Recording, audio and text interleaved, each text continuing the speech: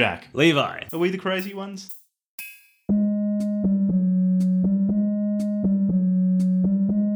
Hey everyone. Welcome to Are We the Crazy Ones, the podcast that explores fringe perspectives in literature and on the internet. I'm Levi, and in this episode, Jack and I cover Food of the Gods by Terence McKenna. A bit of admin first. Our discussions are becoming more free-flowing as we become more comfortable recording the podcast. So, at times, we may gloss over important details during our conversation. As such, we are trialling a new format. We're adding a short intro outlining some of the key points of the work and the background of the author. I do recommend you listen to the intro because it will give you more context, but if you want to jump straight into the conversation, please skip to about the 8-minute mark. Now, onto our text for today. A folk hero amongst psychedelic explorers around the world, Terence McKenna is famous not only for taking recklessly high doses of magic mushrooms, but as one of the leading public thinkers in the psychedelic revolution. Mr. McKenna risked personal harm and political persecution during the height of the conservative backlash to the hippie counterculture of the 1960s. He was an outspoken critic of the drug war and advocated for the healthy use of psychoactive drugs in society, bravely keeping alight the psychedelic candle until his death in the year 2000 at the age of just 53. Mr. McKenna studied ecology at the University of California, Berkeley in the 1960s and 70s. He travelled extensively throughout his career and was particularly impacted by the time he spent with shamans in tribal societies of the Amazon. Arguably, his writings of his psychedelic jungle adventures helped kickstart the modern interest in psychedelic tourism in South America. McKenna was also heavily influenced by various esoteric passions, including pre-Buddhist Tibetan religion, ancient Chinese numerology, and modern psychoanalysis. His unique mixture of interests is reflected in his diverse and somewhat eccentric bibliography. In this episode, we read his most influential book, Food of the Gods, The Search for the Original Tree of Knowledge. In this watershed book on psychonautic literature, McKenna proposes stoned ape theory, a theoretical explanation of the origin of modern humans. He argues that our sophisticated cognitive functions, including complex social systems, technology, and language, emerged as a direct consequence of our symbiotic relationship with psychedelic mushrooms over the many millennia of biological and cultural evolution.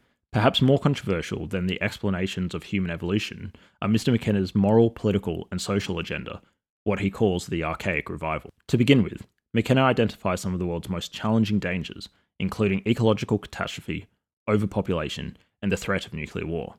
He argues that all these dangers are the result of what he calls dominator culture, a cultural archetype that normalizes the destruction of the environment, violence, dogmatic monotheism, patriarchy, and social domination.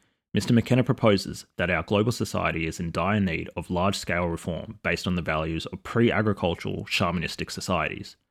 These so-called partnership cultures are antithetical to dominator cultures in that they value an elevation of the feminine and a matriarchal spirituality, a symbiotic relationship with nature, egalitarianism, orgiastic sexual liberation, and a deep connection with the mystical and the divine. Of course, such a sick civilization as ours that is in desperate need of such radical transformation needs potent medicine. Dr. McKenna prescribes the revival of psychedelic plant experiences as a necessary course of treatment. Taking Mr. McKenna's lead, we might hazard a guess that the archetypes of the dominator culture and the partnership culture run very deep indeed. This ancient clash of cultural archetypes points not merely to a societal conflict between the various factions of our earliest ancestors, but points to something more fundamental and more biological. A keen analysis such as Mr. McKenna's reveals that this clash of cultures is still echoing down the ages in the society we have inherited from our forebears. In fact, the story of this conflict is imprinted in our very DNA and is therefore in the characteristic behaviours that make us uniquely human. Obviously, psychoactive drugs in use within a particular society can affect the minds and perspectives of the people taking them, people who then, of course, go on to participate in the rest of the culture. It is here that we find a potential mechanism for Mr. McKenna's argument. 1. Human minds create culture. 2. Psychoactive drugs have a profound impact on our minds. 3. Our culture forms a crucial element of our environment. 4. Combining 1, 2, and 3, psychoactive drugs are capable of profoundly impacting our cultural environment, and so could have played an important role in our biological and sociological evolutionary story. But 5. In the modern West, we live in a global dominator culture, which has been shaped by the malicious use of drugs, of social control and moral degeneracy, such as alcohol, that are authorized by, complement, and contribute to dominator values. Blinded by the internal logic of our own cultural setting, we have completely overlooked the role of our relationship with drugs in general and all but annihilated our once generative relationship with psychedelics. This seems to be the crux of his argument. The mushroom forms a symbiotic relationship with humans not only through the psychological and physical changes whilst under the influence, the mushroom is also symbiotic with human society writ large by shifting our cultural landscape and affecting genetic evolution over the course of many generations. If I may take some liberty, we could draw a loose parallel to how humans have changed dogs over the course of our long interspecies friendship.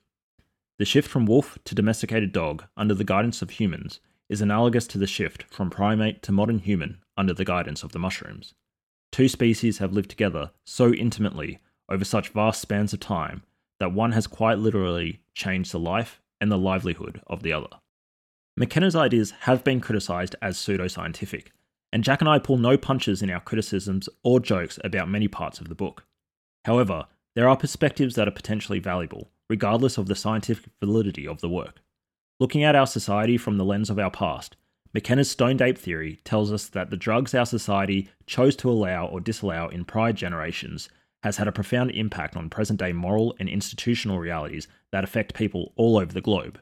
This impact can be seen not merely in the lack of access to potentially useful and therapeutic drugs, like many of the plant-based psychedelics, but it can also be seen in the many other parts of our global society's war on drugs, from the tragedy of drug-funded organised crime in Central America to the unjust incarceration of non-violent drug users across the world. On the other hand, looking at our society from the lens of our potential futures, his subversively hopeful idea of the archaic revival would point us to the conclusion that the recent trends of progressive drug policy reforms in the West will have equally far-reaching and profound impacts on the ethical and social realities of our children and for many generations to come. McKenna's ideas might be on the fringe. However, his life work, his legacy, and many of his views are being vindicated by the recent groundbreaking research on the beneficial effects of psychedelics. McKenna's story, like many stories of people who venture into the strange and wonderful world of psychedelics, teaches us that sometimes the fringe may contain important wisdom that the rest of us desperately need to hear, but we cannot hear because we are too normal, perhaps too sober, and we cannot hear the message until the damage is already done. Taking a leaf out of Lex Friedman's book, I'm going to paraphrase Alexander Solzhenitsyn. The line separating good and evil, separating partnership and dominator, passes right through each one of us, through every human heart, and through all human hearts.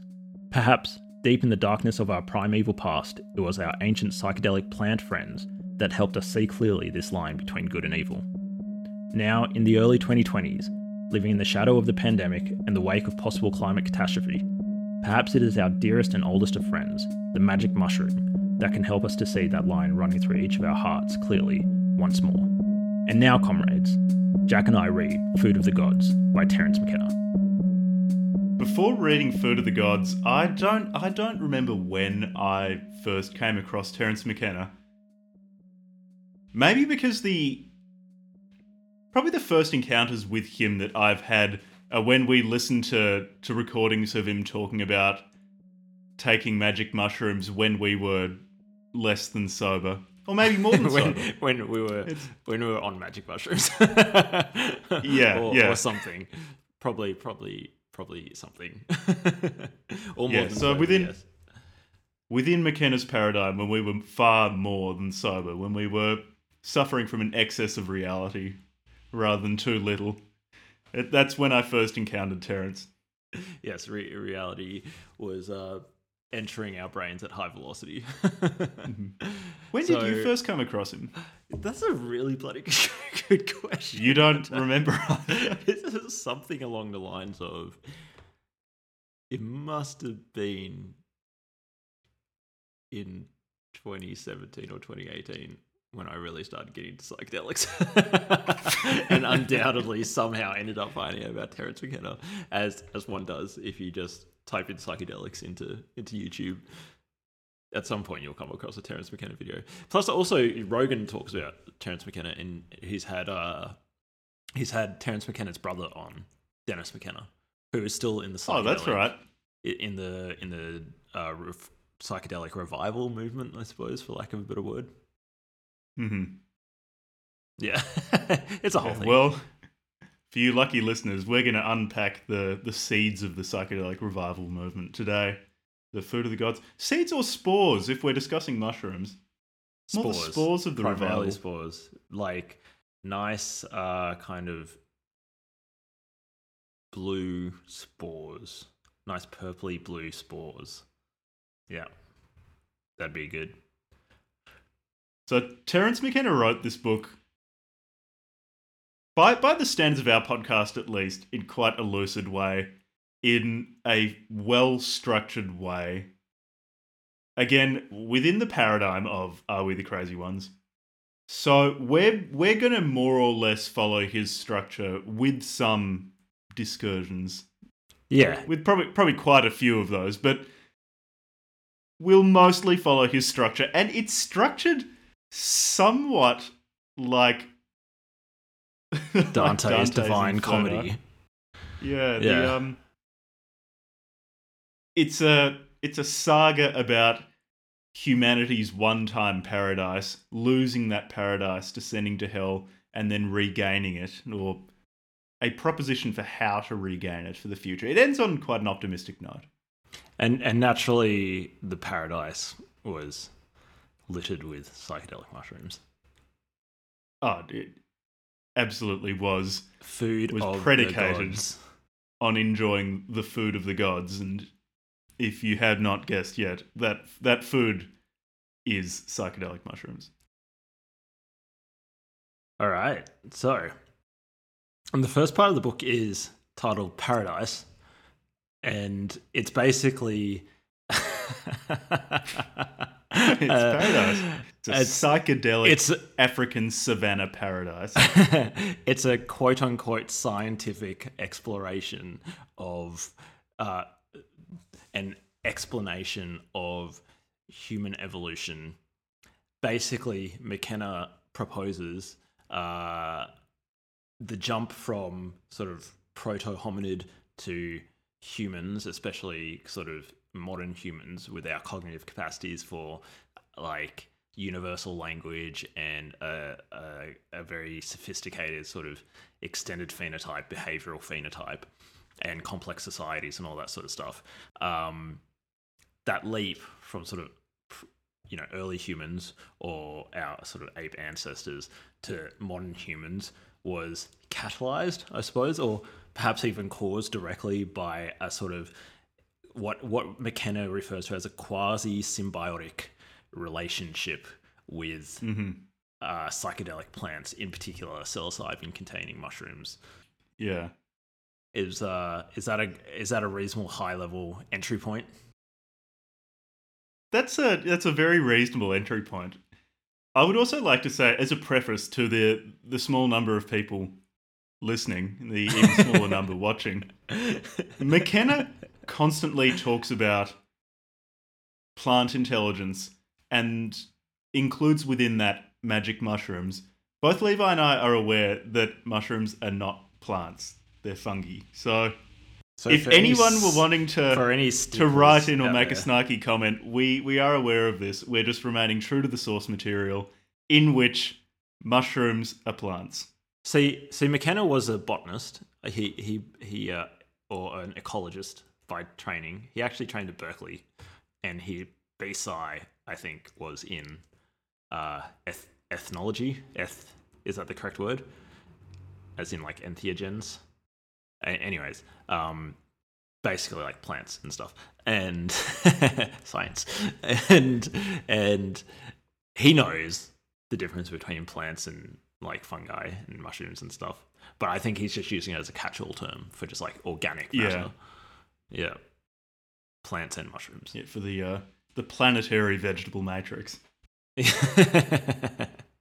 Yeah. So go on. Yeah. Before we even talk about human evolution or hominid evolution thanks to eating magic mushrooms, how about we talk about what habits are, habits and addictions, because this is the foundation of most of the book, or this concept underlies much of the book, the idea of habits and addictions. And he really early on, in the section called An Agonizing Reappraisal, he sets out the spectrum of potential states between habits and addictions. So he says that a habit is a settled tendency or practice, and habits are neither good nor bad. They're neutral. They're just what people or animals more generally do. But once pursuit of a habit crosses a largely culturally defined barrier, once you pursue it to a greater extent than the culture within which you're situated deems acceptable or normal, that becomes an obsession. And it's viewed dimly because it's seen as a reduction in your free will. If that continues even further, it becomes an addiction. There's a nice quote where he kind of sums up. Habit, obsession, addiction. These words are signposts along a path of ever decreasing free will. Denial of the power of free will is implicit in the notion of addiction, and in our culture, addictions are viewed seriously, especially exotic or unfamiliar addictions. Yeah. So, just to give the guy credit, like, he's an okay writer. Compared to I quite like how he writes. Compared to Varg, he's like, oh man, he is an amazing, incredible writer. So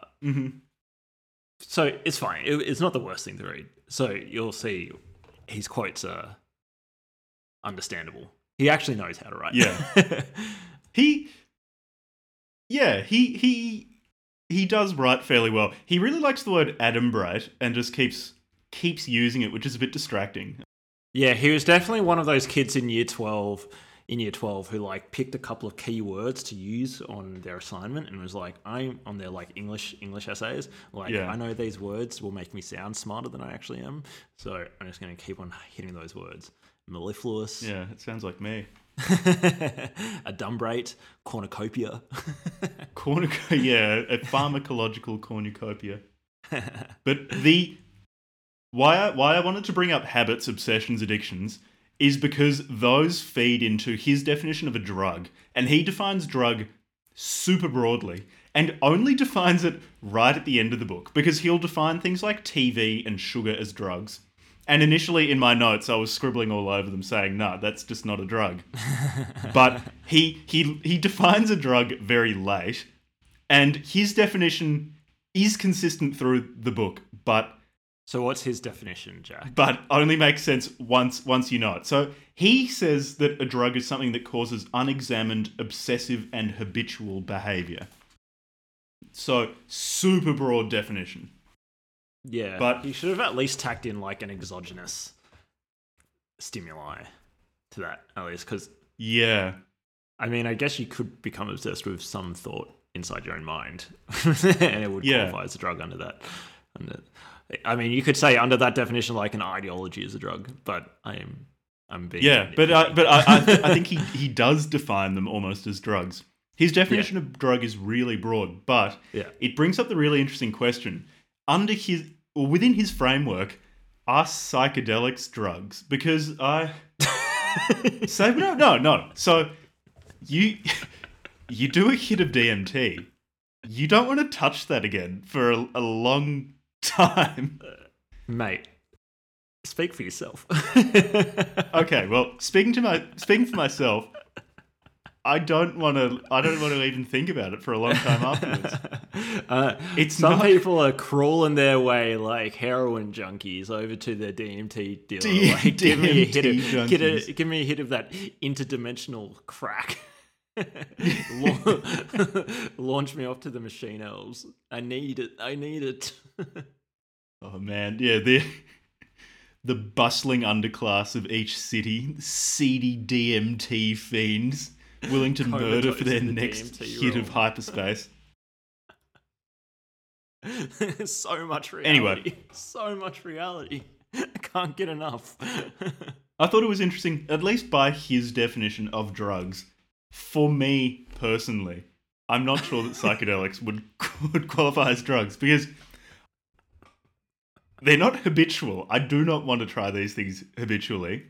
It is not unexamined behavior. I'm more than aware of when I've taken them. Yeah, something like what I'm drinking right now. Like this is a drug by Terry's. Yeah, according to Terry's metric, acid is not.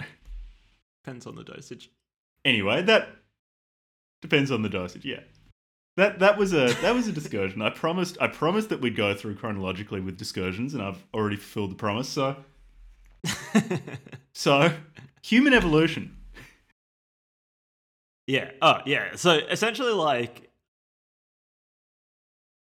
there's also there's not just the neurological evolution.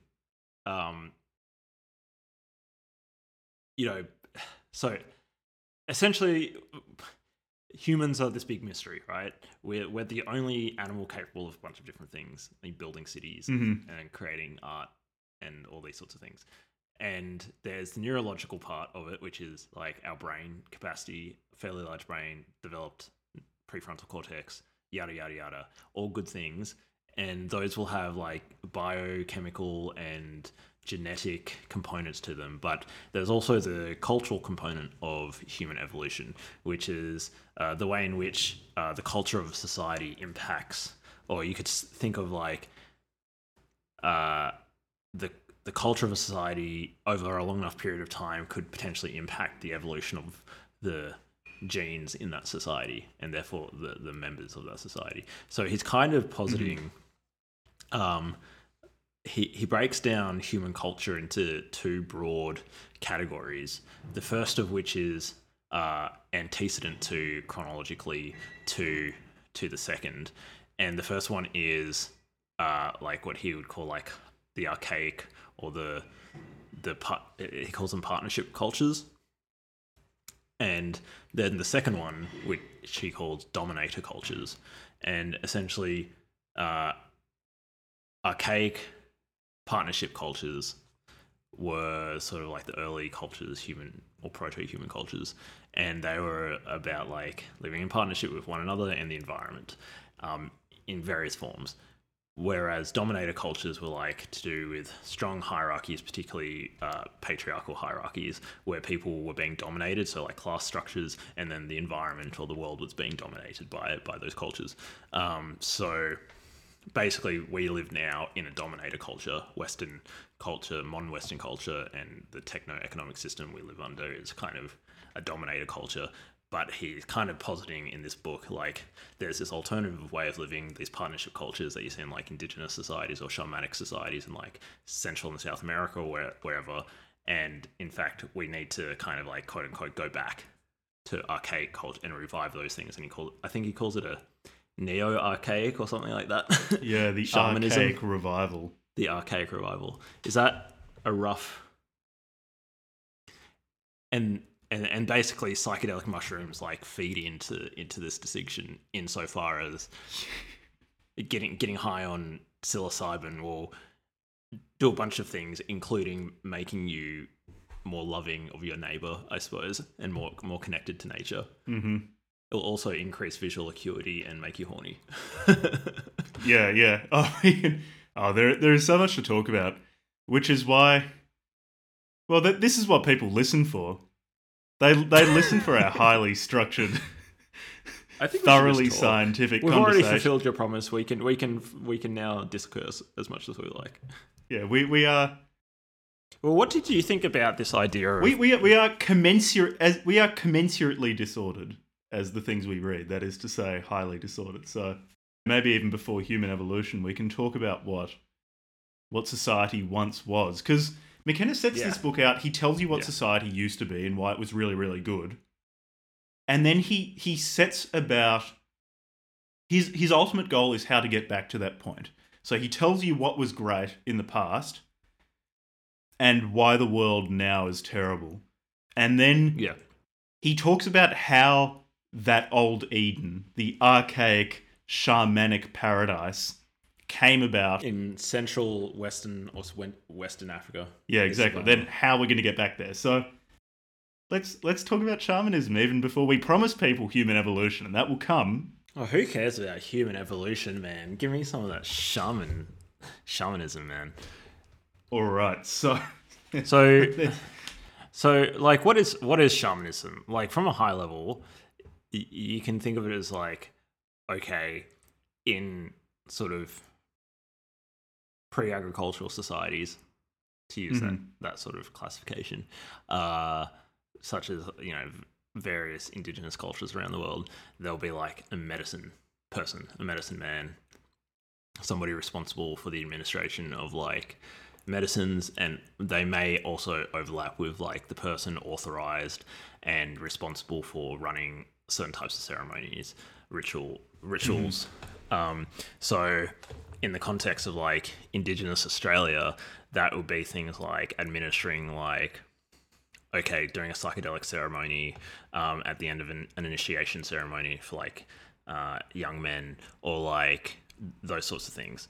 And in the most famous one around the world, the two most famous of these ceremonies would be like the ayahuasca ceremony in the Amazon in Central and South America, and the other one would be maybe the other one that people would have heard of would be the peyote ceremony, because it's sort of like American. So that's in Arizona and sort of Mexico. The Native American tribes around there have peyote ceremonies, and the person responsible for delivering those you could think of as like a medicine person, shaman. Yeah, and in McKenna's telling, some of the most important characteristics of shamans are that they are masters of language. Yeah. They commune with some sort of world outside of our own, or running in parallel with our own, which is real. It's not. This is not some. This is not just an altered sensorium from taking psychedelic compounds. This is communing with a real. This place. is real, maybe more real. Yeah.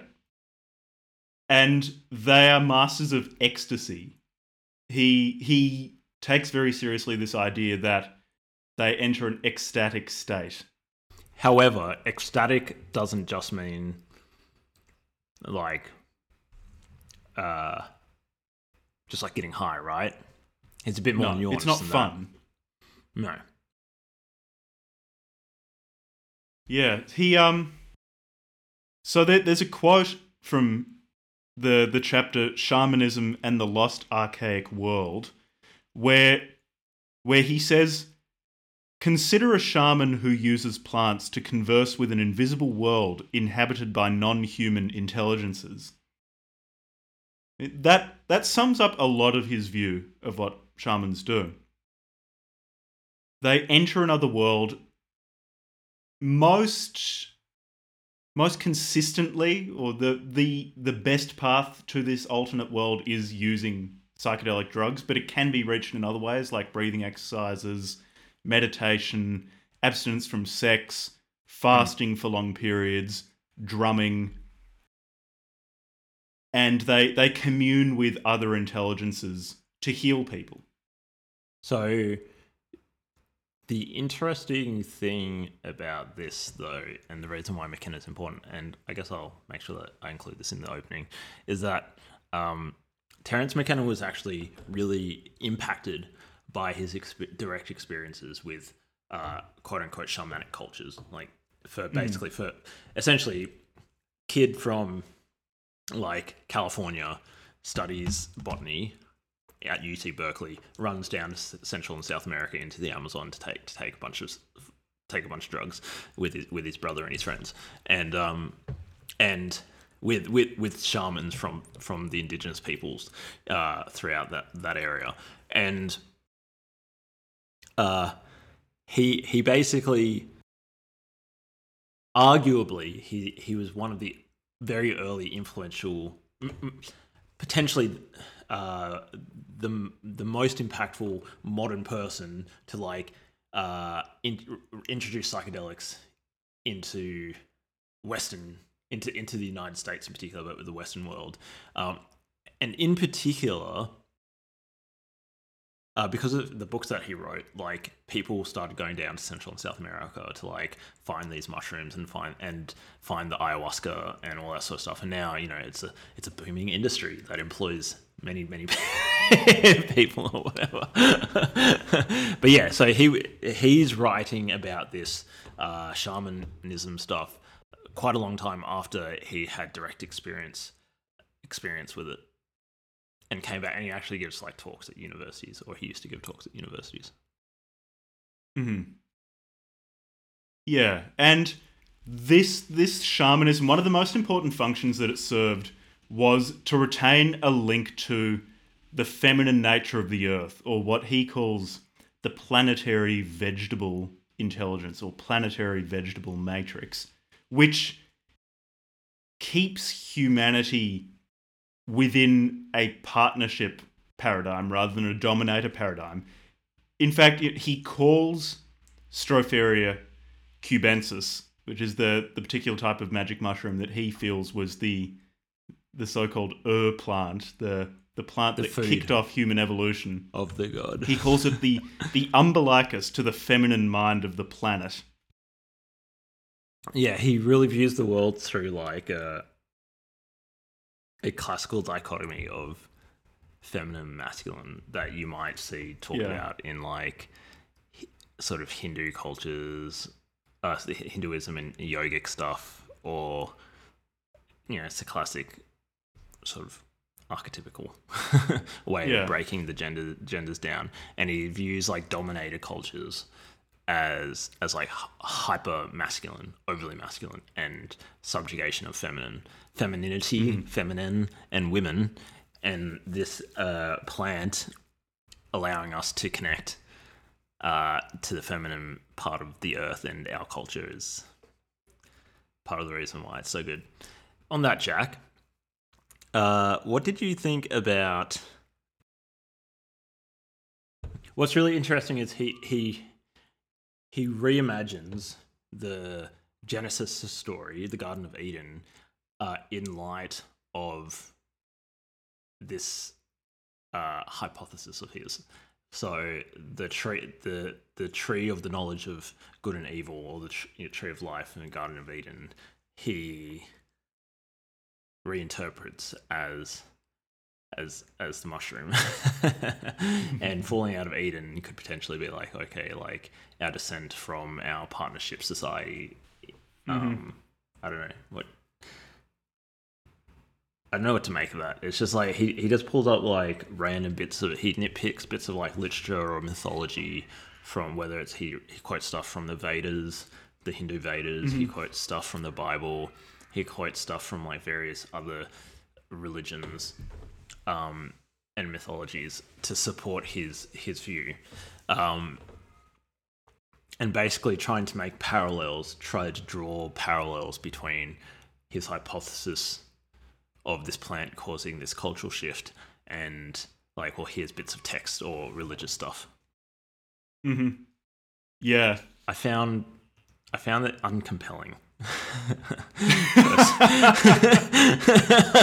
Personally, I feel like he definitely, throughout the book, he plays it being scientific. He plays it saying, well, we're not positive what the Garden of Eden is. We're not positive what caused hominid evolution, what caused things like the development of more sophisticated language that you find in modern humans versus, say, apes or our evolutionary forebears.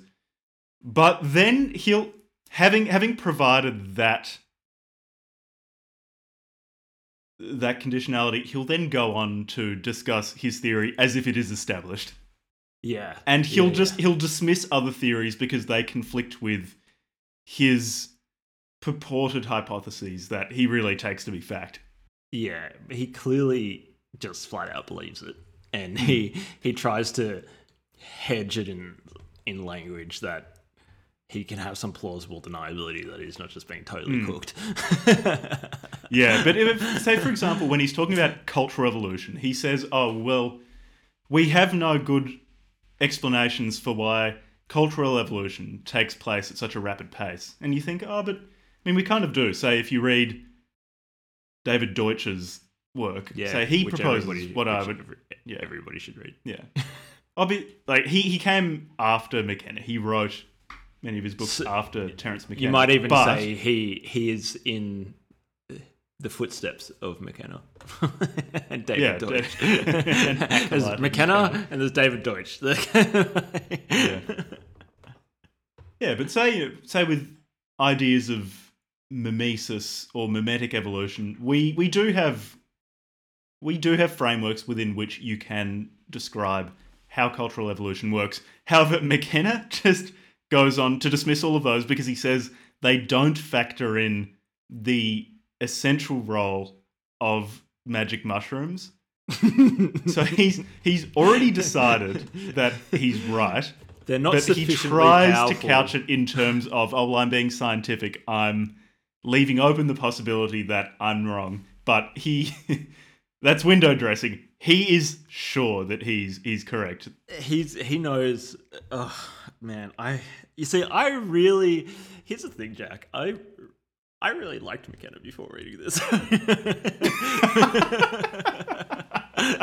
because to me, McKenna was this kind of zany guy on YouTube I could watch while I was high and have some weird thoughts and be like, wow, this guy, like, he's got this video, and he's got everybody should go and watch videos of this guy because he's got the perfect voice for someone who loves psychedelics. He looks and sounds like the sort of guy who took a shitload of mushrooms in his life. Yeah. Yes. He's got these videos on YouTube, and people have cut them up. They're amazing to listen to when you're intoxicated. And it's like, to me, that was enough. To me, that was like, that's fine. I don't actually need to unpack your perspectives. And now I've learnt too much. I've had the veil lifted from my eyes, and I now actually know what is going on inside McKenna's head. Oh, are you not impressed? I am. See, the problem is that actually quite a lot of the book is actually quite fine. It's just like history of like drugs, and there's a lot of history which I assume is probably reasonably well researched. There's some pharmacology stuff which is reasonably well written, and it's not too bad.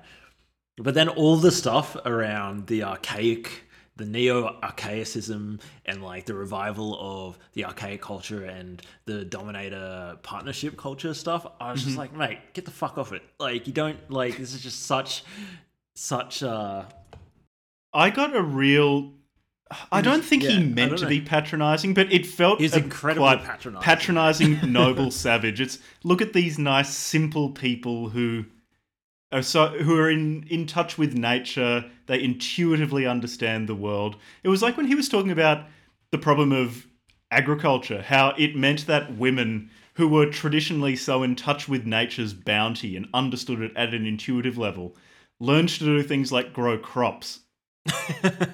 and lost their innate feminine knowledge of how to live in perfect unity with the natural world. There were just so many eye roll moments. Like, this guy, this is like the Bible of hippies.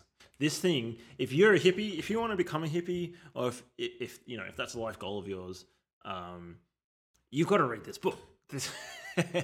Oh no, I don't even reckon it's the Bible of being a hippie. It's the Bible of one person. No, and it's the amazing superposition. It's how one person can be many people at the same time. Everyone listening will know at least one person whose entire identity is smoking weed. Like, it's okay if you smoke weed. That doesn't make you this person. You become this person when smoking weed is your personality. They're the type of person who will, within 5 minutes of meeting anyone, tell them all of the benefits of the hemp industry and how good it is, how good a cloth it is, how it cures everything. They will tell you that they're cutting down on their weed. They don't smoke that much, just, 3 or 4 times a day. They will try to convince you that weed cures everything, that you can cure cancer, Alzheimer's, and schizophrenia at the same time if you just have your edibles each morning. They will point you towards a YouTube channel with 38 subscribers where some guy still making videos in Windows Movie Maker will tell you about how the CIA are trying to control your mind using coffee and fir trees or something like that. Like, this person should read Food of the Gods. This is their book. They don't know it yet, but if you smoke enough weed, if you do it, if you really go hard on the bongs, you will probably actually develop an innate knowledge of food of the gods. Anyway, I think you'll just commune with McKenna across the cosmic void. You'll just download into your mind his wisdom. You know, the LSD downloads that you get on the dance floor at pitch or whatever the fuck. Like you'll be visited. Like McKenna will be like Yoda, Yoda and Obi-Wan. It'll be little Rogan as Yoda and McKenna showing up as Obi-Wan, teaching you about the food of the gods and how our ancestors developed complex universal languages by getting smoked on acid. Well, not on acid. No, that was... on shrooms. Yes, acid is a modern development. Yeah, Forgive me. Sorry, psilocybin. They munched enough magic mushrooms to jump from apes to hominids. Yeah, so the other thing I found was that his style of... Oh, also, firstly, yes, I do know. So I do know at least one person like that. I think everyone does. If you smoke enough weed and if you embrace it as an identity, you become the same one person. You become the same million-strong person. Yeah, you also have to spend... you also watch every single documentary put out by the History Channel. Put out by the History Channel, and you recommend to everyone DMT, the Spirit Molecule, that documentary. that just somehow becomes narrated by really Joe important Rogan. part of you as a person. Yeah. Yeah. We keep teasing that we're going to actually talk about this book. We really should at some point. How about let's discuss hominid evolution. Well, we can discuss hominid evolution and then go on to McKenna's quest to find what was the catalyst for hominid evolution. So Jack, plot in your view, spoiler, it's magic mushrooms. Stropharia cubensis. McKenna analysed many alternatives and he set out with no preconceived ideas, and he just happened to deduce logically that magic mushrooms must have been the catalyst. So anyway. So, Jack, I just wanted to ask you a question. As we're going to talk about human evolution, right? What, to you, is fundamentally humans? Like, what is it about us that separates us from, say, other hominids that are now extinct, or even other like apes? Well, since you've set it up that nicely, Levi, I would say it's our self-awareness and primarily our linguistic capacity. Does that sound sufficiently in line with what McKenna proposed? No, I'm asking you, Jack. Don't parrot. Don't just parrot to me what McKenna says. What do you think fundamentally separates us? I don't think there's any firm line. I would say we exist on a spectrum of, say, self-awareness, linguistic capacity, things like tool use, the ability to socially organize, the ability to undergo cultural evolution in a very flexible way. We have these particular attributes to a greater extent than other animals, but I don't think there's a firm line. Do they come from, even if there's not a single line, because even within humans there's like some diversity of, like, you know, people have, you know, different linguistic capacities or whatever. Do you think all of that sort of nexus of traits come from potentially like a single wellspring? Like, I don't know if you would want to. I probably would be. I would not be inclined to boil it down to a single mutation, but kind of a single kind of underlying difference. It's hard to pinpoint something. I mean, I'm sure it's not at a single gene locus. No, of course not a single gene locus. Multifactorial. So my I've been thinking gene. You stick it in anything and it becomes a person. Stick it in a fruit fly and it'll become a person. And immediately start asking for magic mushrooms. so funny. I think the way that I would characterize it is that there's this idea of the extended phenotype, right? High level. You've read the extended phenotype, or you've at least looked into it a little bit, right? Mm-hmm. So correct me if I'm wrong, but a quick explanation. The extended phenotype is the way. So the phenotype of an organism is the physical expression of the gene. So a person's skin color, or a spider's distinctive exoskeleton shape. One species of spider compared to another species of spider. The extended phenotype is essentially the behavioral extension of the genes, not just so the genes expressing themselves in the world, not just through the physical body, but through that body's behaviors. So a classic example of that would be the distinctive way that different species of spiders build their webs or their nests, like the funnel web spider versus the garden spider that builds those cross-shaped spider webs.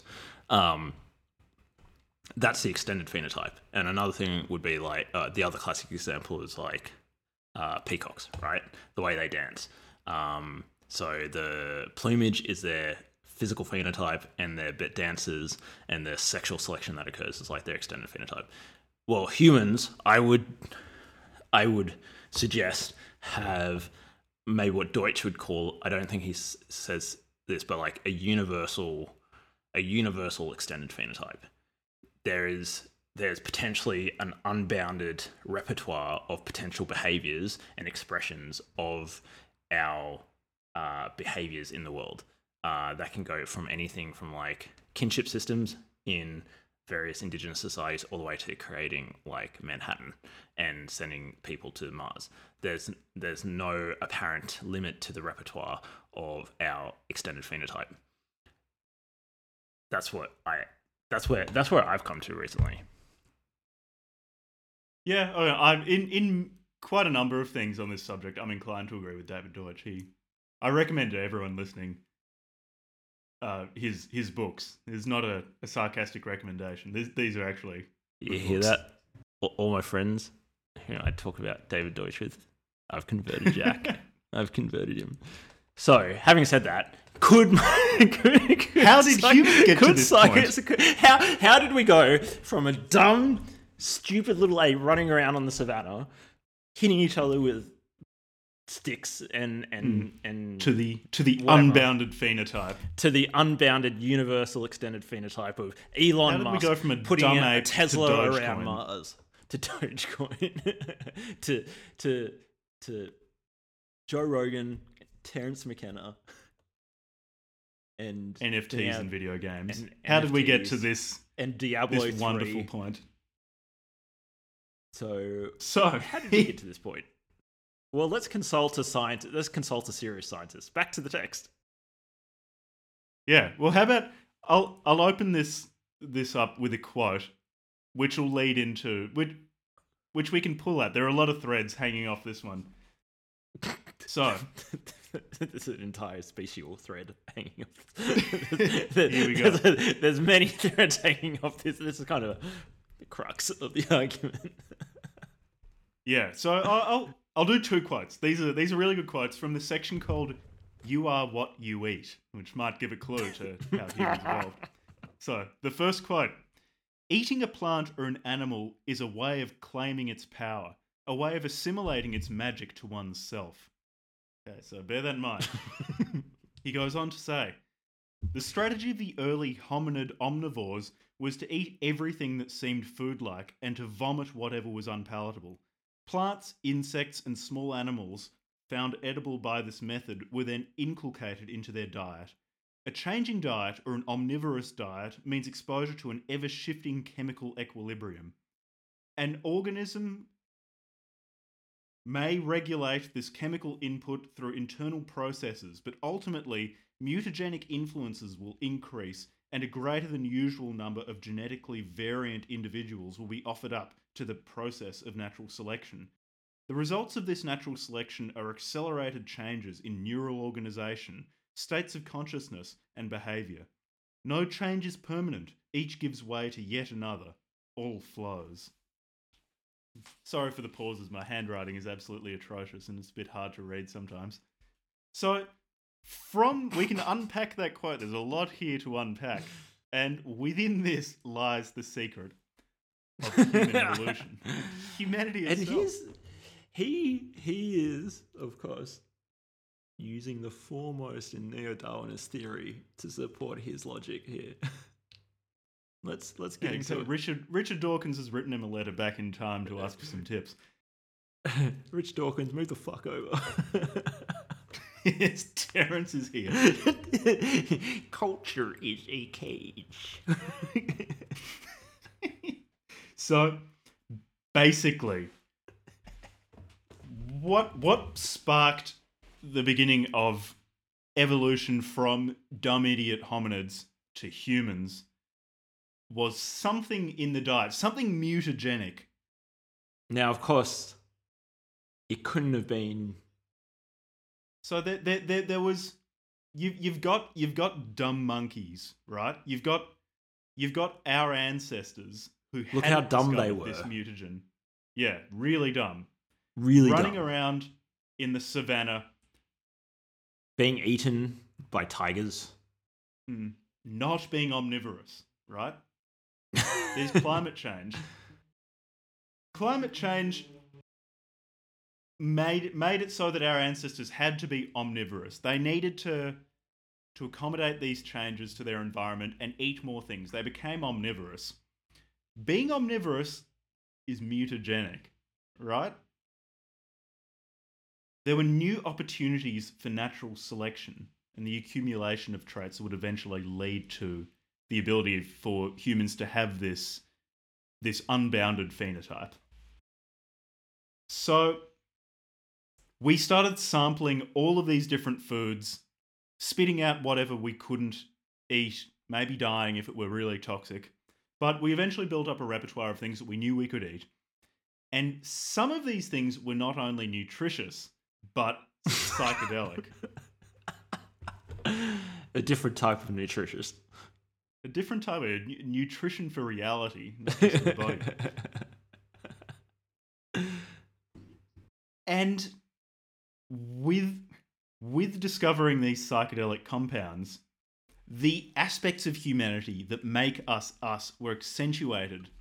And it's kind of hard to work out what precisely he means by these psychedelic compounds providing a mutagenic stimulus, because he's not totally consistent. He's not the most consistent writer.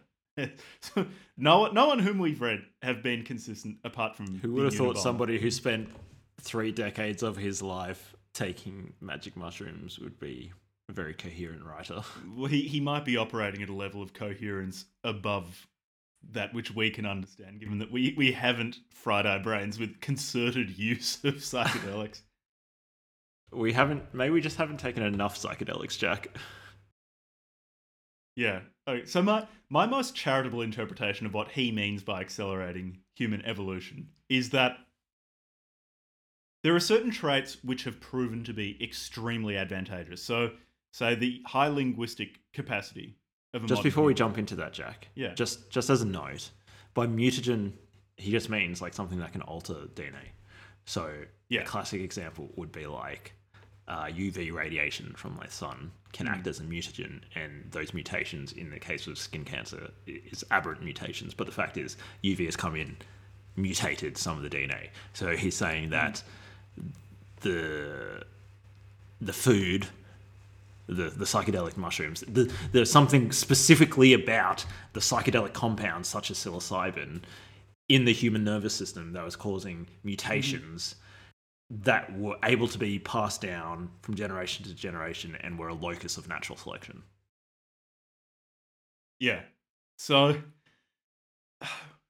again, I'm being as generous as I can be here and trying to keep be generous. His view of accelerated human evolution in line with how the broader scientific consensus of what constitutes evolution, how evolution functions. Go on. So my professional internet anthropologist reading of this PhD. was that, yeah, an internet PhD in internet anthropology, is that there are certain characteristics which are advantageous to humans. And Such as having a big dick. That being foremost, but then there are ones of secondary importance, like language, visual acuity, executive planning, modeling the future. Executive planning. All secondary to having a big dick. And an inconveniently large dick. All these secondary characteristics are little tiny enhanced dicks by eating magic mushrooms. Look at humans. Who's going extinct? Gorillas are. Exactly. And it's because they haven't discovered magic mushrooms. And so, magic mushrooms have a number of benefits, unqualified benefits. One of these that Terence McKenna notes is they improve visual acuity in low doses. That's a key. That's like a key. It's like in low doses. They definitely do not increase visual acuity at high doses. No, there is research.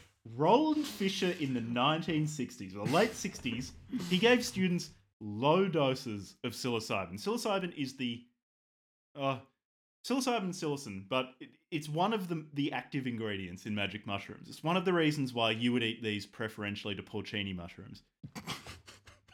That... He gave them low doses, and the students who'd been given psilocybin were more able. They picked more quickly than the control group without magic mushrooms. The moment when two lines stopped being parallel. Okay? So, it has been definitively proven. I didn't look into this study. Terence McKenna just said it. I don't know how big it was. I don't know how it was carried out. I didn't fact check any of the claims in this book. Yeah, I should say he doesn't cite anything in this book, but I'm assuming that this was an enormous stage 3 clinical trial with at least 50,000 participants that has categorically proved that taking magic mushrooms at low doses has been reproduced many times by independent organisations. Well, by us. Published in Science. Yeah. Oh, yes. It's certainly increased my visual acuity. When I was communing with the Eldritch gods. So when you take magic mushrooms and the walls start breathing, that's not because you're hallucinating. It's actually because the walls are always breathing and you're just seeing it clearly. You're just seeing them clearly. You're seeing the non-parallel lines of the walls. Obviously, converge. This helps you hunt. Clearly. If you had to choose between attacking a lion with a spear sober or having just taken a slug of cubies, then clearly you'd prefer to be high when you're doing it. Because you need your spear when you're hunting an animal, or your arrow, or your stone from your slingshot to travel in a straight line, or in a trajectory that you can estimate accurately. So clearly, visual acuity is incredibly important for early hominids to have a selective advantage compared to their... Well, this is the other thing. He doesn't talk about other hominid species, but I assume compared to other hominid species. Yeah, compared to the dumbasses who weren't getting fried on mushrooms. the ones who were taking mushrooms did better. They hunt better. So trait number 2. Trait 1, good for men, visual acuity. Trait number 2, this is good for women. This is, so Terence McKenna's view of what constitutes men and women is very modern. Men like killing things. And women hunting. like talking. Women like talking. Yes. Yes. So facts. Facts, yeah. So and this is why magic mushrooms are better for women than for men. So women take them. Women in hunter-gatherer societies with the gatherers, they need to be good with language. They need to be able to remember where stuff to pick, where all the good berries, where the good mushroom patches are. They need to remember these places. They need to communicate the locations of these places to other women. They need to coordinate the group while the men are out fried on mushrooms, throwing spears and rocks at things with their enhanced visual acuity. Women are back at home looking for food, foraging, talking to each other. They take mushrooms. They get I feel they get like better. they at could talking. benefit from some enhanced visual acuity. Well, I mean, yeah, of course the women have enhanced visual acuity because they've been taking mushrooms, but they're not so much using the enhanced. But to pick berries? Yeah, to pick berries. They can see the berries better. But more importantly, the whole time they're talking, McKenna notes, when you're hunting, it's a stoic activity. You're sitting there. You don't. You're want out to on You're the not talking to anyone else. plains. You're just sitting there with your spear. There is no waiting to point at spear which something. the hunters sit down and come up with any sort of like strategy. No. That communicate is to one not another. Masculine. That is Complex not masculine ideas energy. about the landscape. No, none of that. They just get the spears and they go out on the savannah. Anyone who has spent time in a group of men knows that men don't talk. They just sit there, periodically attack something, and the ones with the greatest visual acuity do that the most successfully. That is the essence of masculinity. High visual acuity, not much talking, spearing things. So, Science. trait 2, magic mushrooms improve linguistic proficiency. So women chatting Right. away, gathering berries, having a chat, good old chinwag, take some mushies. You can Get better at it. Speak good, essentially. Yeah, you speak real good. So this is where my generous interpretation comes in, because if you were just to take lots of mushrooms and be really good at these things that definitely helped early hominids, that wouldn't lead to evolution. I mean, it's not. Lamarck, he has a section on why he is not Lamarckian. So Lamarck proposed that evolution happened by a single organism behaves in a certain way, gets good at something, and can then pass that knowledge on, or that ability on to its The offspring. classic So say example being giraffes. Yeah, giraffes strange to get to leaves really high up that stretched out their necks, and so that stretched neck of one giraffe is then inherited. And McKenna says, no, I'm not proposing that people take lots of mushrooms, get really sharp vision, and get really good at talking, and give those abilities directly to their children. However, he then goes on to basically behave as if that is how it operates. But I don't know if this is a revised McKennaism.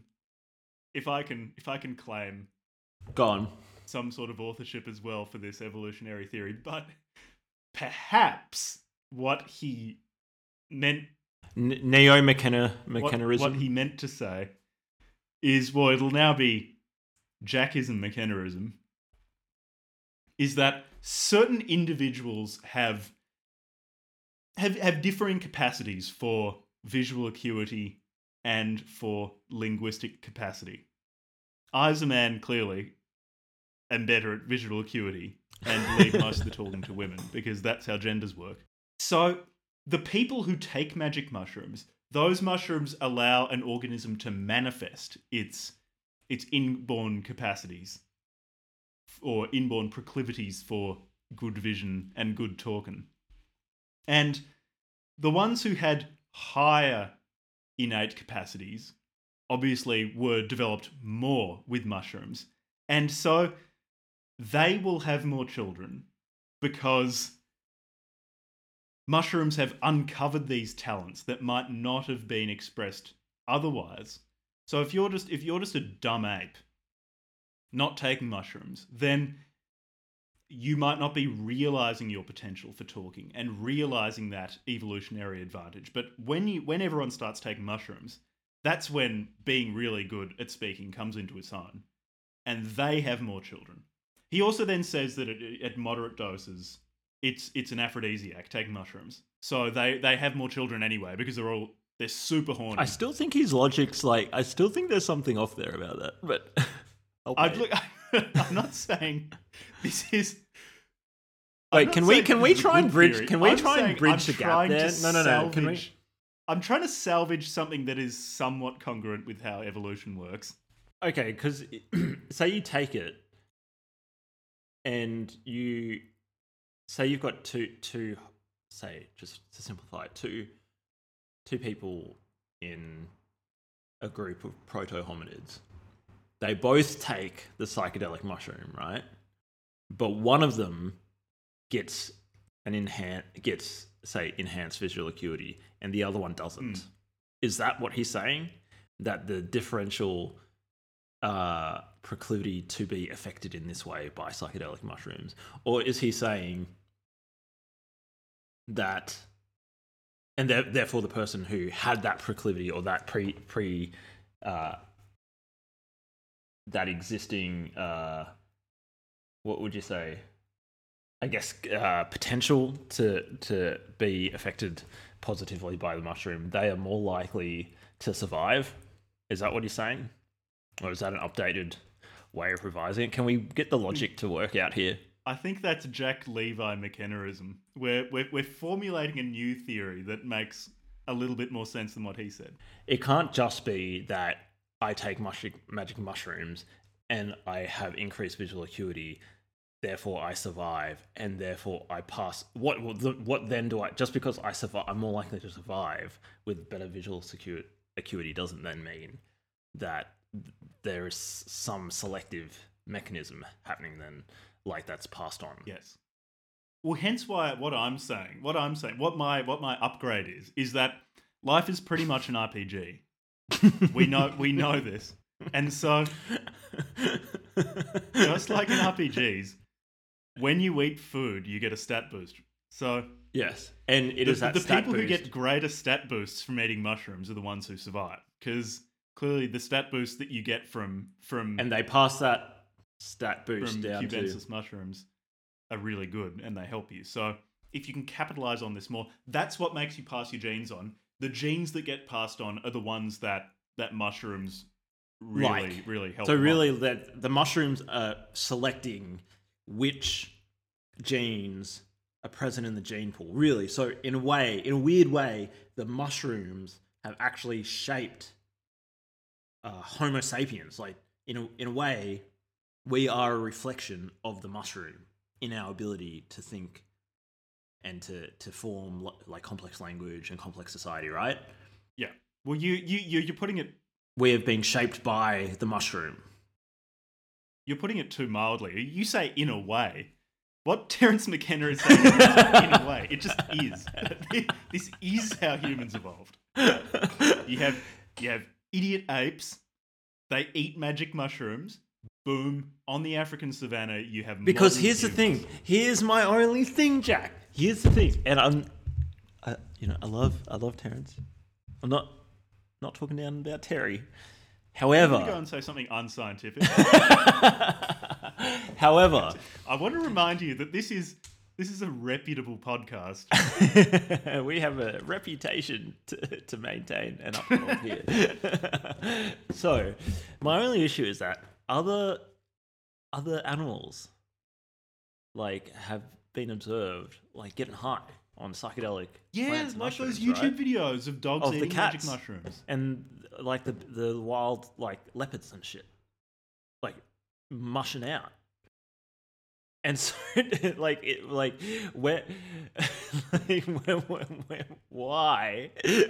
don't we have leopards roaming around the Amazon, having complex conversations with each other and creating tools and stuff? Where is the Terence McKenna of Jack Russell Terriers? Is what I want to know. That's my only. That's all. Or inversely, is he saying that if we got apes or monkeys, say you've got a bunch, you've got some monkeys, say some monkeys that have short lifespans, so we can do it pretty quickly, I don't know, like rhesus monkeys or something, and we feed them with mushrooms for enough generations that eventually they will evolve like a universal extended phenotype. Is that what he's saying? Is Terence saying that we should feed monkeys magic mushrooms?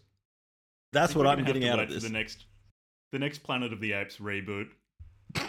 The new plot would be that they just got a bunch of chimps high as a kite. Okay. And what about level 3? So level 2 made you horny, which obviously increases your evolutionary advantage. but also level 3.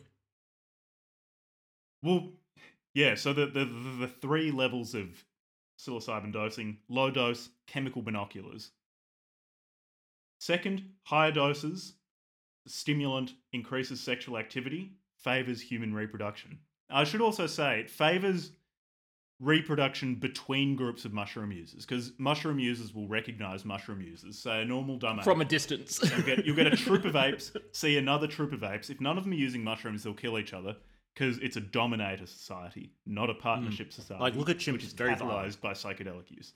You give chimps mushrooms, they turn into bonobos. Fact. Yeah, but yes. I want to give. I want to see. I want to see somebody give chimps a troop of chimps magic mushrooms. Well, this is what organizations like MAPS are for. I don't want them looking at humans. I want them feeding apes mushrooms. Psychedelic science. So that's level 2. That's level 2 is another reason why magic mushrooms are such an evolutionary advantage, because as soon as 2 troops of chimps or whatever hominid forebear we're talking about take mushrooms, instead of immediately attacking each other, they're going to have sex. They're going to reproduce. They're going to have more mushroom babies. They've won. They've won the evolutionary arms race. There you go. Humans. 3. Ape. The highest. Human. Yeah, you get humans. Well, when I say mushroom babies, I'm using that interchangeably with Homo sapiens. It's like that scene out of 2001: A Space Odyssey. You know, when it's the babe, the star baby comes down. The monolith. The mushroom baby. Yeah. It's a giant big mushroom. But level 3, the highest doses, full-blown shamanic ecstasy. Full-blown reality. Full-blown hominid reality. Hominid reality. This is 9 hominid. grams of dried cubies straight into your brain. You get ego dissolution. It promotes community bonding and, most importantly, group sex. Orgies. I'm not embellishing that. That is actually, he says. No, like, quote it. It promotes Quote group it. sex. Read it. Oh, well, I've got a quote. It's the tendency to regulate and schedule sexual activity within the group by linking it to a lunar cycle of mushroom availability may have been important as a first step towards ritual and religion. Now, this is a clear example of where he hedges his language by using the word may. He then proceeds to treat it as if it is just true that early hominids got high on the full moon and had orgies, mushroom orgies. Those of you who are less well educated and might think that a more obvious lunar cycle or something that is roughly in periodicity with the moon, say the menstrual cycle, might regulate sexual activity, you're wrong. It's actually the mushroom growing cycle that is much more proximate to human sexuality than a menstrual cycle. Yes. Obviously, science. Obviously. Go read a book. So, and one of the important mechanisms that... Does he discuss this in this book? I don't know if this is something that somebody else has said. You've read more than one Terence McKenna book? this is the only Terence McKenna I've read. No, or if this is just something floating around in the psychedelic hippie verse of like, if you have a community orgy, then... you don't know who's the father of which kid, so you have more incentive for the men in particular to like look after the children because they don't know which one's theirs. Whereas like if you have a clear patrilineal like line, you know which kid comes from which father, and there's not too much cucking going on, then like then you've got reasons why, like, if I have my kid, I know that's my kid, and I know that other kid is Jack's kid, so I'll kill that kid. And I kill Jack. Yeah, oh, yeah. Right? Obviously. Unless we have an orgy. Given that we live in a society where we all take mushrooms, that hasn't happened. Also, neither of us have had kids, but... Well, I mean, this... Clearly, Plato, in writing The Republic and talking about a similar problem, foresaw McKenna, brought back to ancient Greece the knowledge probably having communed with McKenna in the future using mushrooms and wrote it in the Republic. This is... Well, clearly the Oracle at Delphi was getting mushed out of her brains. Yeah, no. Communing with McKenna. It goes without saying. I would like to add a few things on the subject of mushroom mutagenicity. Proceed. Yeah, so McKenna does demonstrate his scientific credentials by saying... He brings up an objection that might seem obvious, that if taking mushrooms entails such a low cost and gives such benefits, why would we encode in our genomes effectively mushroom advantages when we can just eat the mushrooms? Why not just eat them? He answers this by saying, and yet we all have these enhancements without taking mushrooms. So how did the mushroom modifications get into the genome? He's elegantly answered the question by saying, nah, you're wrong. I'm right. He fixed it. It's as simple as that. It's as simple as that. We have the mushroom modifications in our genomes. He also... This is somewhat related. This is related to visual acuity. I just wanted to bring this quote in because it's... Well, it addresses an important issue, one that is getting worse in our society. He doesn't propose a solution. Lack of orgies. He frames it well. That's one among many, but this is an even more important problem. So, as for visual acuity, perhaps the widespread need for corrective lenses among modern humans is a legacy of the long period of artificial enhancement of vision through psilocybin use. Science. You seeing where he's coming from? There's a lot of four-eyed freaks walking around who don't have enough visual acuity and are relying on exogenous visual acuity when they could be relying on chemical visual acuity. Maybe that's a way of our bodies. That's how our bodies are telling us that we're effectively psychedelic deficient. We're psilocybin deficient. Psychedelically deficient. I like that. Do you think that could be like a vitamin D deficiency? Like you could go down to the doctor and they're like, I'm feeling a bit unwell. It takes your bloods. Oh, you're a little bit low in mushies, mate. Vitamin P, psilocybin. I think you've got a psychedelic deficiency. I'm going to give you a prescription 8 grams of psilocybin mushrooms a day for the next week. See if that does the job. You'll be seeing pretty clearly. So, I think we've worked out how humans evolved.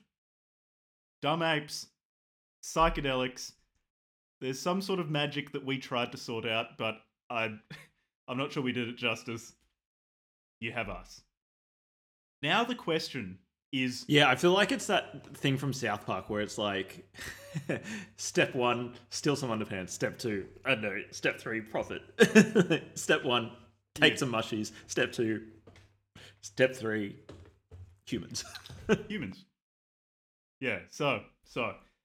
Now that has been firmly established, unimpeachably established, we're going to proceed forward with that as an operational basis for the rest of the conversation.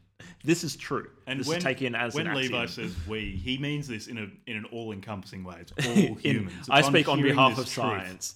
Yeah. Upon hearing this truth, you cannot help but be convinced, and so. We, a global we, will continue on now with this as an operating assumption. We've got to work out what this plant was that stimulated the hominid mind and led to modern humans. We've already spoiled it. We've spoiled the narrative arc. Magic mushrooms. Well, what? We fucked it. Well, what? Yeah. Well, what did this? So, what are the possible alternatives, Jack?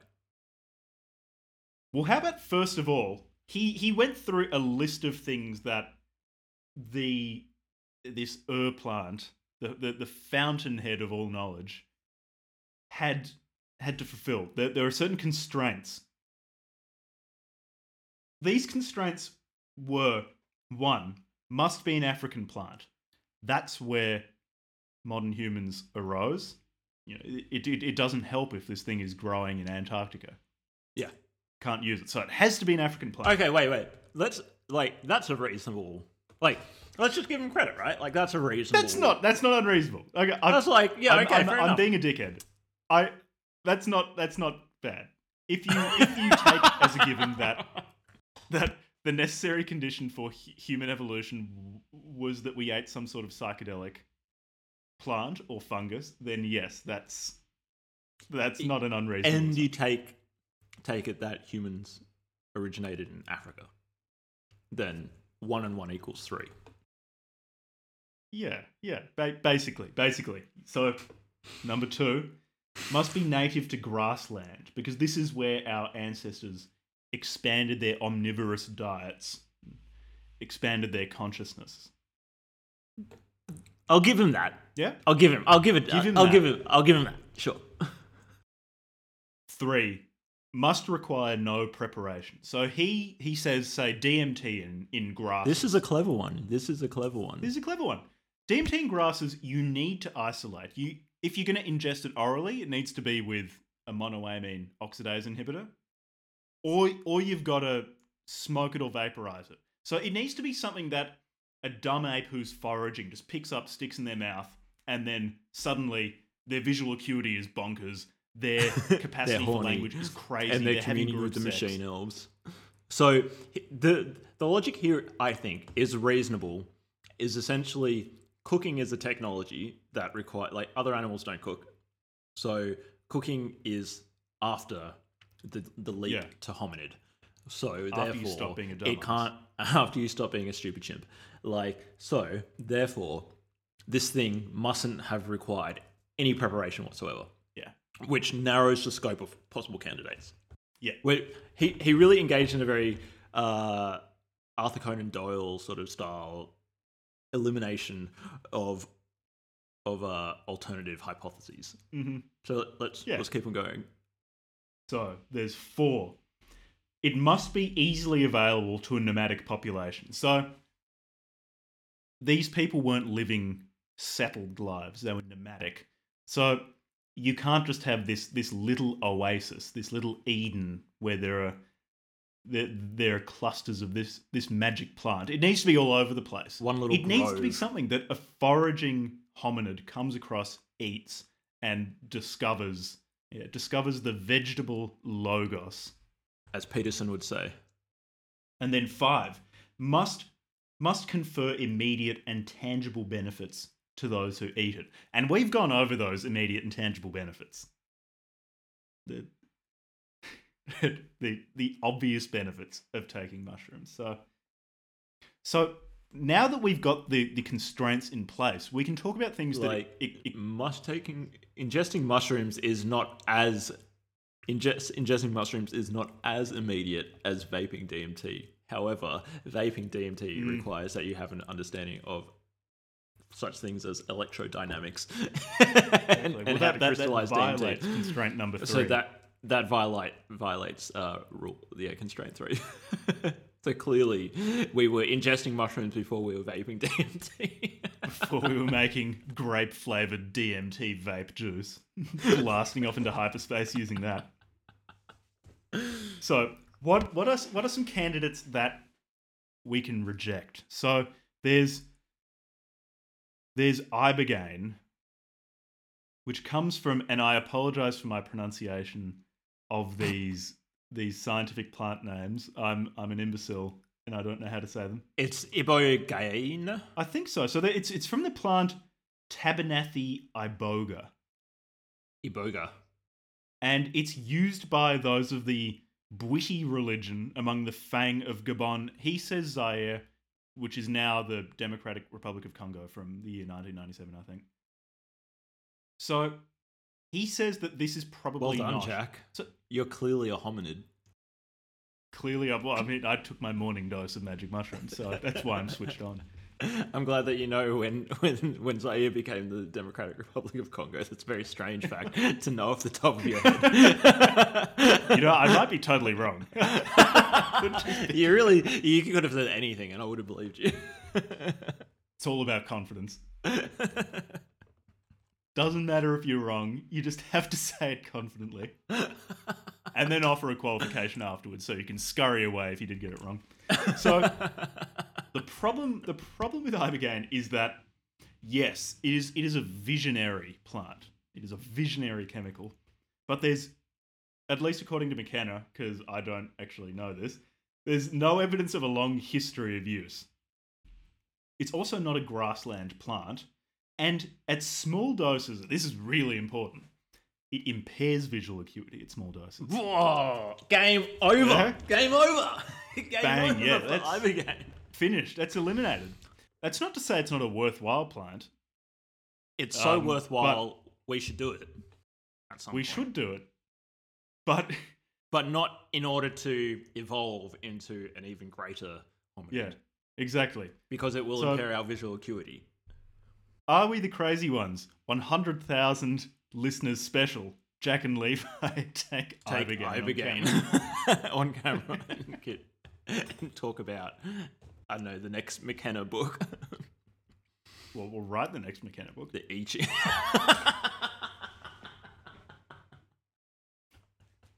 So, we know that it's not ibogaine. He also says it can't be DMT found in grasses for reasons that we discussed earlier. DMT is broken down really, really quickly in the human body, so you either need to inhale it, so you smoke it or vape it. So it gets into your bloodstream really quickly before at a high enough concentration so that you can blast off to the multiverse. Or you take it with a monoamine oxidase inhibitor. And then you can get broiled in your own DMT juices for 12 hours straight as you shit yourself. For a few hours. And it's an emetic as well, so you just shit yourself and throw up while you're tripping balls. And there's a shaman, shaking some maricas over the top of you and talking to you in some language you don't understand. I don't know what is appealing about this experience. If I were given the opportunity, I probably would do it. I would 100% do it. I would like to do it. I plan to do it. However, I mean, I would like to do it. Yes, it sounds like an incredible experience from other people's reports. It sounds like a worthwhile thing to do. However, I can't say I look forward to one, but I would do it. They also do some of them also do various types of tobacco or whatever ceremonies beforehand, sort of detoxing or whatever, or you don't eat for a day or whatever, so it just pummels you. Just the pile driver of DMT. After setting out his preconditions for what this plant must be, after eliminating DMT in grasses and Tabernathi iboga, he then goes on to say that it's actually Stropharia cubensis, magic mushrooms. We also need to quickly rule out LSD, because LSD is a modern drug. Yeah, that was synthesized when was LSD synthesized? In the 50s by Hoffman. Yeah, 50s, 52 or something like that, right? Yeah. And then kind of blew up in the 60s. So so that's a modern drug, and even ergot, so that contains fungus that grows on wheat and barley and stuff. Even that you could say, well, our domestication of those sorts of crops that actually contain ergot didn't happen until much later anyway. So it's the same thing with vaping DMT. You can't create agriculture if you're not already a hominid, right? So you've got to have the mushies first. Okay, what else? Oh, peyote. I don't believe. Also, ergot's got a bunch of other problems because it's inconsistent. That sometimes you'll have and sometimes you'll just get poisoned. Sometimes and just die. Sometimes you just get poisoned and die. Yeah. It's inconvenient. And even something you like gambled a bit mescaline. I don't. Did he explicitly rule out mescaline? But I believe you could rule out mescaline. He doesn't talk about it much, but you could mescaline rule I out think is found in. Is not found in Africa, right? So Yeah. as far as I'm aware, there aren't any mescaline contained. They're predominantly found in cacti like, was it the Devil's Breath or whatever it's called? It's in a few. It's in San Peyote. Pedro. It's in San Pedro, yeah. It's in peyote, and also eating those cacti. As someone who tried blending up a foot of San Pedro and drinking it, it's pretty hard to keep it down. It's not. Yeah, it's not something that you can not a pick up off the pleasant ground experience. and munch on it. And it's covered in spikes. It's disgusting. Eat 3 kilograms of San Pedro off the ground. It's not going to happen. So we're just ruling out a couple of others, just in case any inquisitive viewers were wondering. Would San Pedro be a candidate? Yeah, so Amanita muscaria, he discusses this one at length because it was actually an alternative that is considered by some other early researchers of these questions, which he doesn't like. But at least in part, it doesn't fulfill the... well, it's not terribly psychedelic on the one hand, and 2, I don't believe it hits the visual acuity thing, right? No, it worsens your visual acuity. Mostly, it makes you feel really bad. Yeah, it's very inconsistent in terms of bringing on visionary states of mind, shamanic ecstasy. Shamanic ecstasy, yeah. So it doesn't hit level 2 and 3. So maybe even if you hit even if you hit level 3, I don't think it grows in the right place. It doesn't grow in the right place, and even if you hit level 3 and you get visions, you're not going through levels 1 and 2. You're not getting visual acuity and like horny and stuff first, right? So yeah. So Siberian tribes people used it and may still use it, but wrong place. I mean, you need to have already evolved to get to be a Siberian tribes person. The cart being put in front of the horse. Yeah, you need to evolve. You need to take food of the gods X, migrate out of Africa into Siberia, and then figure out how to take Amanita muscaria and not die. Exactly. And taking Amanita muscaria will be part of a process that we'll discuss later, which is how human society, to a large extent, has been concerned with trying to recapture this lost Eden, this lost African grassland where Stropharia cubensis were plentiful, where we could commune with vegetable intelligence freely. And we now, this is an interesting point that we should talk about, Jack, is that he literally... Was there anything else on that point before I bring this up? Well, there was a bit about... He does talk about why plants make hallucinogens, which is worth bringing up. It doesn't. Yeah. So my point can come after that, because I was going to talk about plant communication. So let's talk about that one first. Yes, exactly. Okay, go. Well, plant communication. Well, it's not just plant communication, it's communication throughout nature. So he talks about nature as this unified whole. We in our dominator culture addled minds think of nature as this permanent state of warfare where organisms are trying to outcompete each other, to pass on their genes, to expand. Blood in tooth and nail. At the expense of others. Whereas nature is not so red in tooth and claw. It is a fundamentally cooperative process, or a cooperative being. It's only we humans under the influence of dominator culture that don't understand this. You might think a lion eating a gazelle is an act of adversarial nature, but it's not. It's I don't know how actually to explain the gazelle that away has the taken McKenna paradigm, but we can just ignore it and realize that it should contribute to the whole, and has sacrificed itself willingly to nourish the lion. Exactly. Its screams of pain are an illusion. They're actually screams of joy in being a part of the wholeness of nature. So wait. Okay, to what degree, without taking the piss too much, like, to what degree is he kind of right? Okay, For example, Not much. the roots of trees. No, wait. Let's come, Jack. Okay, no, I will. Jack. I will put on my internet anthropologist hat. Come on, you've undergone a lot of rigorous training in order to be able to have these critical conversations. Okay, trees have roots. Those roots, I agree, can communicate with the trees can communicate via chemical signals from in their root system. So like if one tree is infected, they can be putting out like chemical signals into the soil, and the other trees can like know that there's an infection going on and do whatever they need to do to protect themselves. Okay, that's one thing.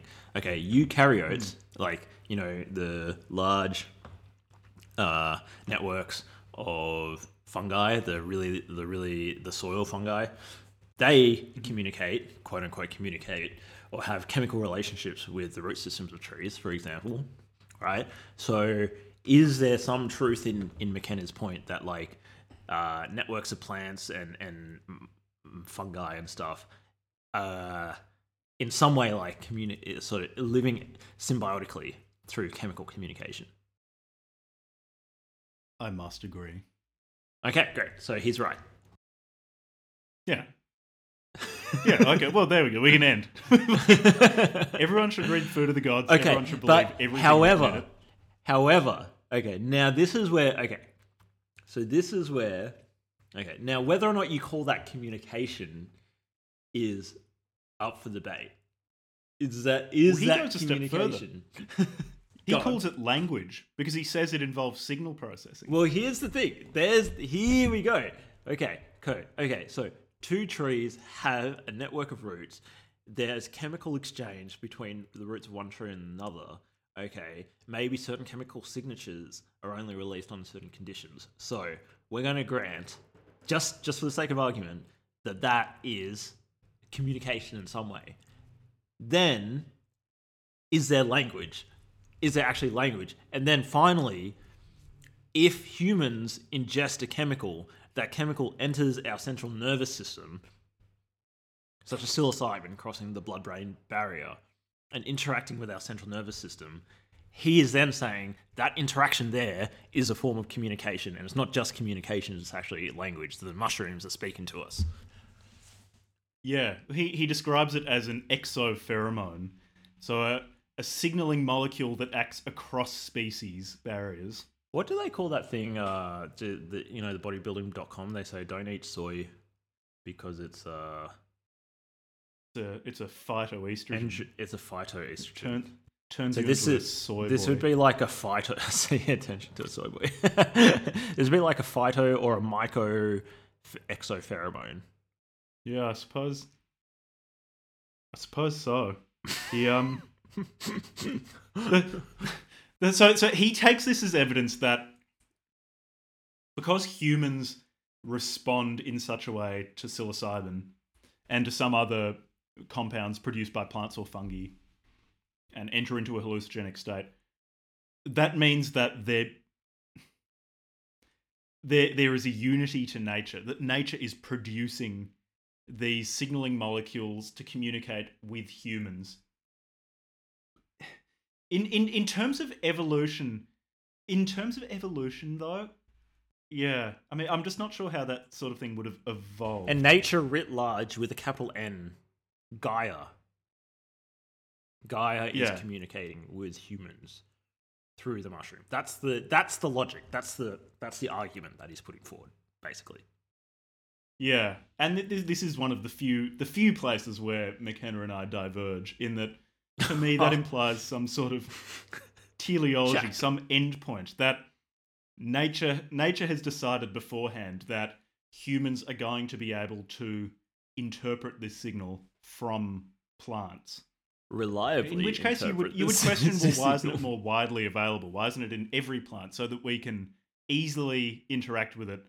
Because it's found in very few plants. And why isn't the experience more consistent? And why aren't we all be given the same? Yeah, same because the way it is at the moment, we lost this African Eden with magic mushrooms growing everywhere. And as such, we moved away from partnership societies and dominator societies, which is bad for nature. He directly links this to environmental destruction. Yeah. So if we were given this ability, why don't all plants just produce psilocybin? Or why isn't it just endogenously produced and we have a steady state of reality juice in our brains? I'm inclined to think that it's so let me think largely accidental, that it interacts with a particular subclass of serotonin receptors in our brains. But then again, maybe I'm male, and therefore my role is really to have good visual acuity and to throw spears at things. And not think. Stop thinking, mate. 2, a product of dominator culture. I think those two details rule you out as being able to have a valid opinion, Jack. Yeah. Damn. Foiled. I mean, in that case, yeah, I will give myself over entirely to the gospel of Terry. But how come he doesn't levy that criticism against himself? No. Well, because he's had sufficient feminizing. He's been feminized sufficiently feminized by the psychedelic mushrooms, and he's able to interpret somehow. Terence McKenna is able to interpret with high fidelity the intentions and the message of these mushrooms and communicate them to us. Precisely, because one of the most profound things that happens when you take a lot of psychedelics is you commune with the transcendent other. Capital T, capital O.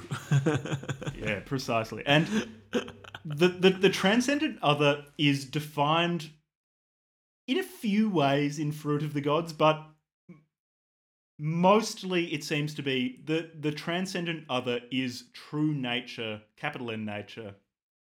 I need to emphasize, truly perceived. It's a probably, or at least in my reading, it's some sort of independent entity of humanity that you commune with when you take psychedelics. See, it's not entirely like... Have you ever had a psychedelic experience, Jack? I think we've answered that a few times already. Well, if you had, I don't want to assume anything. However, we've had psychedelic experiences together.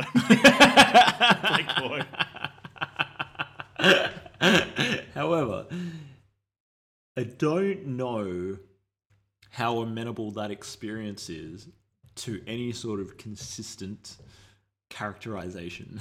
To just say the transcendent other. It's like, yes, I have a shitload of psilocybin bouncing around my central nervous system, and it's making all the wrong neurons fire in all the wrong ways. I don't know if I can like pull back from those experiences anything other than to say that it's a very strange experience. But then is it some sort of transcendent other in this kind of like, I don't know, deific sort of, or whatever, like psychism sort of view of like, okay, you're literally communicating with something that is actually there. However, in your sober state, you don't perceive or interact with it, and you need this chemical in order to induce that interaction. I think that's a big fucking step. Yeah, well, maybe I just haven't had enough psychedelic experiences, but it's hard to know what... If you're being given a message, it's hard to work out what it is. I would say it's nigh impossible to work out. And that the higher the dose you take, the more difficult it is. Yeah, it's hard to concentrate on those sort of things when you can't remember your own name. And then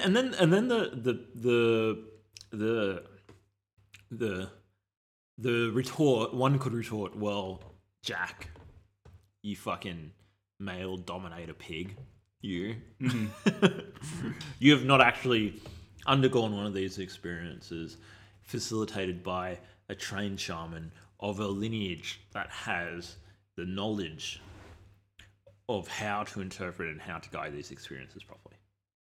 That's true, but what about the first, not even the first humans, but the first hominids to have come across magic mushrooms? Because they presumably wouldn't have had shamans So they developed the school guiding them by taking in the correct enough use of psychedelics mushrooms. either. They started developing, like, it's like the Platonic Academy, but of mushies. So, from whence springs the first philosophers, right? Anaximander and whatnot. They were just chatting in the same way, analogously. Like, maybe these proto-hominids were just mushing out. And they realized through their chatting that they could establish, like, here's like a methodology for correctly understanding the experience. And now the shaman all around the world, wherever they are ultimately descendants of that school of knowledge about how to interpret these experiences. You could hypothetically, like, by that logic, if you take enough mushrooms, you could actually derive these insights yourself, no? Like the early proto-hominids. It would make sense that it's sort of like Protestantism versus Catholicism. It's your personal relationship with the mushroom. The unbounded vegetable consciousness. You can achieve this state yourself. Where do you fall? Are you more of an orthodox shamanist sort of person? You need to go to school, you need to go to the church, as in have the guided experience, or are you more of you're more of a Protestant, Anglican, like softball, it's your personal relationship with the mushroom? Well, given that my only experiences with the mushroom and its friends have been personal. Would you be open to going to mushroom school with a trained shaman? Oh, I'd give it a shot. If the option were open to me, I wouldn't say no. Interesting. What about you? I would like to give it a go. I think it would be a worthwhile experience. I'm highly skeptical. However, I think I'm quite skeptical. You can't, strictly speaking, having even had the psychedelic experiences, they are an extremely strange thing, and I don't really know how to make sense of them. So, I think it is important to even though you need to maintain skepticism, because you don't just want to have like some random garbage like pumped into your brain by like a bunch of nonsense, right? But at the same time, I think you can remain open-minded, right? That's sort of the guiding philosophy of Are We the Crazy Ones as a podcast. Yeah, I guess it is. Try to be charitable. Maybe they're seeing something that you're not. But retain a healthy skepticism.